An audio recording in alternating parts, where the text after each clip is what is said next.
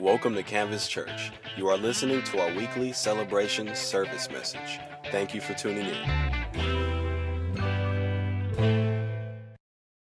So he's trying to get away so no one would know he's there. He's really trying to hide, yet he could not be hidden. But immediately a woman whose little daughter had an unclean spirit heard of him and came and fell down at his feet.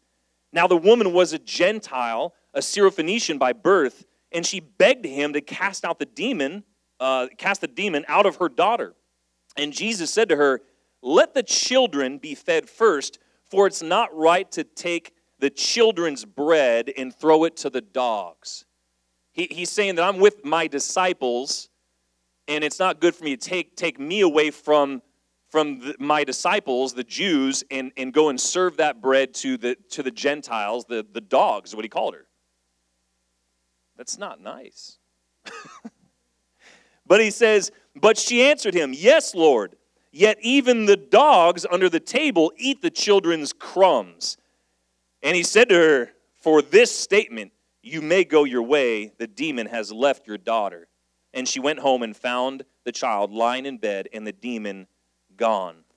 And we're going to stop right there. Jesus, thank you for your word. I pray you would illuminate it to our lives, God. I know that every person here has the ability to hear your voice. There's not a single person in this room, God, that can't hear you if they incline their ear, if they just say, "Jesus, speak to me." Holy Spirit, come in this place and let us understand how this applies to us, how we can live in the fulfillment, Lord, of faith, and how we can live a life that the Lord has power in it, God. I pray that you would help us to know how we can live for you and understand your heart toward us. In Jesus' name we pray, amen. Amen. So in this, there's a lot. I don't going to have time to unpack the whole chapter. And so I encourage you to go back to that first portion, verses 1 through 30. Verses 1 through 23. There's a lot there, and I feel like I could spend like a whole series on that portion about the traditions of man versus the commandments of God. And as you read that, and again, go back and do your own study on this. As you read that, know that they're in a culture, they're in a society that is a religious society. We don't live in that society. We live in America. And this, let's be honest, it's still a very, very secular society. And so as you read this, you think there's these religious traditions that they would implement that really they tried to kind of pick and choose which of the commands were important and then which ones were superseded by cultural values. And so we do this today with things that are really good, things that are really good in our society, but we often choose the good things of our human culture over the commandments of God. And we can do this in lots of ways. We've got so many good things that we say, well, most of the laws of the Bible are good laws. Yeah, I guess we shouldn't murder, but our culture would say that, well, I've got human rights of my body, and so there are some people that are okay with abortion because it's not about what the Bible says, what the commands of God say. It's about what the values of our society are. And I'm sorry to say, this does creep into the church. This does creep in the church. And so we do even little things like, well, it's good to pray for people, so I should share with someone else the prayer requests of these other people who are struggling with all the sin. We should just pray for them together and I'm sharing all the sin of someone else. We don't worry about the commandments and not gossip or slander because we're praying for someone. That's a good thing. And so we take the values of our culture, even Christian culture, American culture, and we try to say that this is better than the commandments of God. It's so important that we step back from our culture sometimes and say, what does the Bible say about that? What is the standard of God about that? Because no matter what country you live in, there's always going to be some cultural norms in that society. The family you were raised in, not all the traditions of that family are good. And some things may be good, but maybe they're not the best. Don't let the good things rob you from God's best. There's some good things that happen, even in society, whether it's wealth. In America, we love our convenience. We love, our technology. These are good things, but if they supersede God's commandments, if they make us forsake my family in order for me to go and create wealth, that's not godly. And so look at the culture and say, God, how should I interpret this culture through the lens of your word? And it's so important that we hold steadfast into God commandments over what our culture tells us is right. And sometimes they don't go together. And so I want to leave you with that and encourage you to go back to that scripture. But for today, just for the time we have, I want to touch base on this Syrophoenician woman. She's a Gentile woman. She's not a Jew. And we see that there's an odd interaction there with Jesus. How many of you read that and you're like, did he just call her a dog? Yeah, it's a little bit weird. Like that, I thought Jesus was a nice guy. And so this is, to me, even a little bit hard to swallow. Like, why did he do that? And my wife pointed out a quote to me recently that even God's no is wrapped in love. And sometimes the harsh word of God is what we need to hear sometimes. And he does it for a reason. And so we have to trust that God's heart, because he's the one that died for all of our sins, right? But in this moment, there's this odd interaction. I think we can extract some truth from it. And really, this woman came desperate. She came desperate. She's contending for a breakthrough for her daughter. And so what can we learn about how to contend for breakthrough in our lives? If there's something in your life, whether it's a family member, a financial thing, maybe it's your marriage, there's all of us here at some point are going to need a breakthrough. And this is a woman that actually impressed Jesus with her faith. This is something that I think it was Pastor Steve in one of the previous sermons in the series was talking about when Jesus, or maybe it was Pastor Ben, that was marveled at someone's faith. This is another one where Jesus was impressed with someone's faith who stepped out. And so let's read that part together where it says that she came and she asked, it says that she begged Jesus, fell at his feet. And another, the version of the story in Matthew says that she was crying and carrying on, and the disciples were like, hey, tell her to go away. So immediately she comes down, falls at his feet, and begged him to cast the demon out of her daughter. But man, this response, let the children be fed first, for it's not right to take the children's bread and throw it to the dogs. So what do we see her do in contending for a breakthrough? Number one, the girl seeks. She seeks. Now, Jesus was off trying to hide. Jesus was trying to hide, ultimately. He's trying to get away from the crowd. But man, she came. She knew that he was in the area, and she went out and sought him. Laid down his feet, begged him, crying. She sought out Jesus. And this is a Gentile, meaning that she really probably wasn't a Jew. She didn't maybe understand or even know the messianic tradition or prophecies that he was coming. So maybe without a fullness of understanding, she comes to him and seeks him out, desperate, knowing that there's only one person that could help. Maybe she'd been to physicians. Maybe she'd been to doctors. Maybe she'd been to shamans or something. I don't know. I don't know what she did before this, but she was at a point of desperation. And there's points in your life where you have to decide, who can help me? Maybe you need to decide, what am I looking for? What is the answer I'm looking for? In Isaiah 55:6, it says, seek the Lord while he may be found, call upon him while he is near. We've talked about this. Jesus died on the cross so that you can be near the Father. Jesus himself said that he is never far from us. He did that so that you today can be near to God. You can seek him now while he can be found, and that's today. No matter how far you think you are from God, years from now, remember, no matter how far you think you are from God, maybe it's been months since you prayed, years since you read your Bible, haven't been in church forever, it doesn't matter. He can be found right now, no matter where you're at. Matthew 7 says that ask, and it will be given to you. Seek, and you will find. Knock, and the door will be open to you. For everyone who asks receives. The one who seeks finds, and the one who knocks, the door will be opened. Man, that's powerful. You believe that? Say amen. That's good, powerful stuff. And I encourage you, know what you're looking for, because you know what? You're going to find it. If you go to the Bible and you're looking for justification for your behavior, you're going to find it. Man, if you go to a friend looking for justification to help you feel bad about yourself, guess what? You're going to find it. You will. You can find what it is you're looking for. Whatever you're looking for, you're going to find. If you're looking for financial opportunity, you're going to find it. If you're looking for wisdom and counsel and help, you'll find it. Knock, seek, and ask God. This particular scripture is talking about the presence of God. if you look at it in context, but I believe that's true of life in general. You're going to find what you're looking for. So in those moments of desperation, decide, okay, what am I looking for? Maybe in your marriage, if you ask yourself that, it's like, you know what, I've been looking for a way out.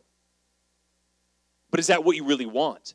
Are you looking for reasons why to get out? Or are you looking for reasons how you can commit and walk in greater power? In your career, what are you looking for? What do you want?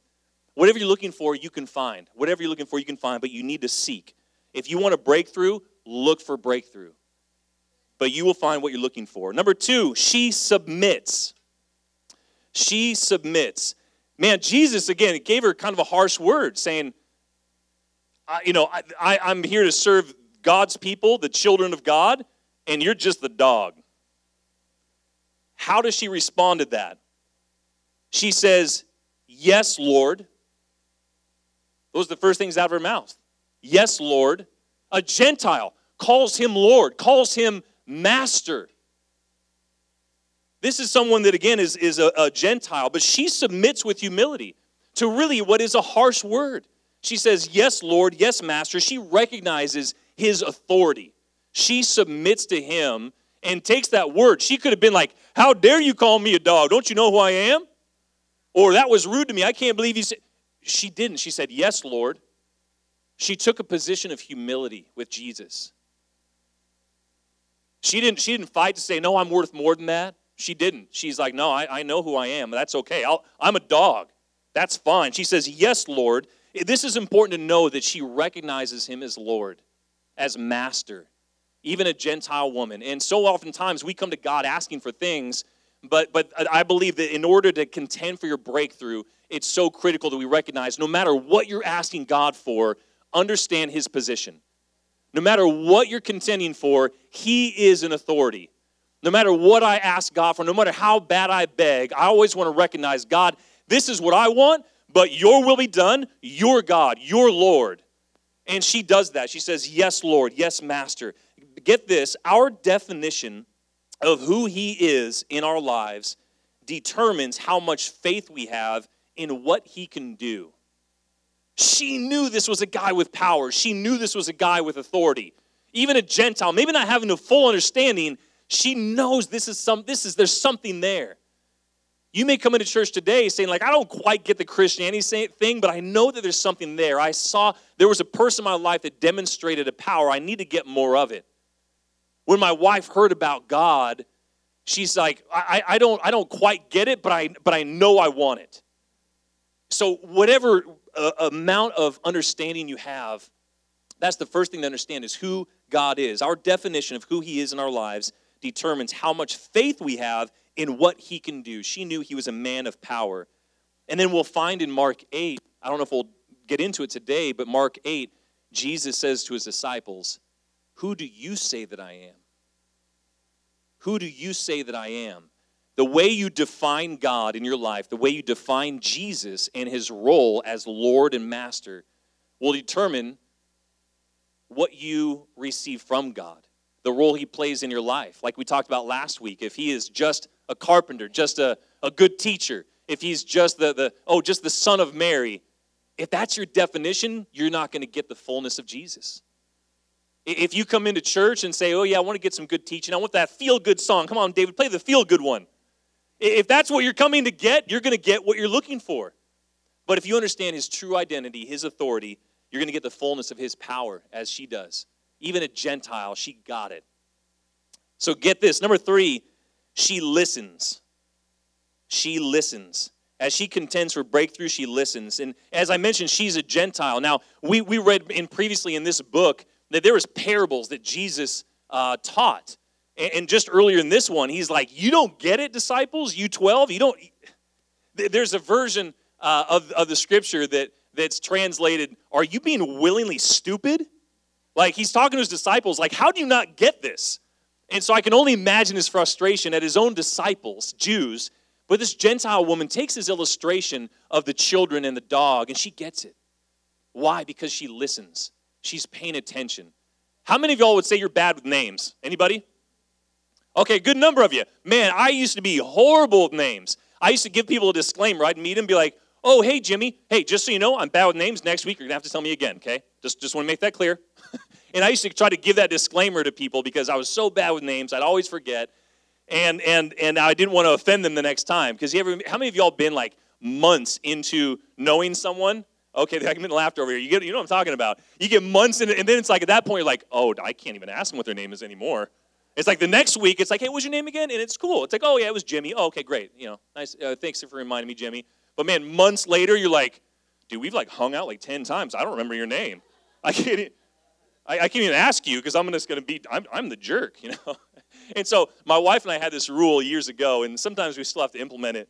But I'm like, babe, if I give, like, a one-way introduction, that means I don't remember their name. I'm like, hey, this is my wife, Mel. And she'll know, like, hey, what was your name? And she'll have to ask because I know I don't remember their name. So we have like a system, two are better than one. I love you, babe.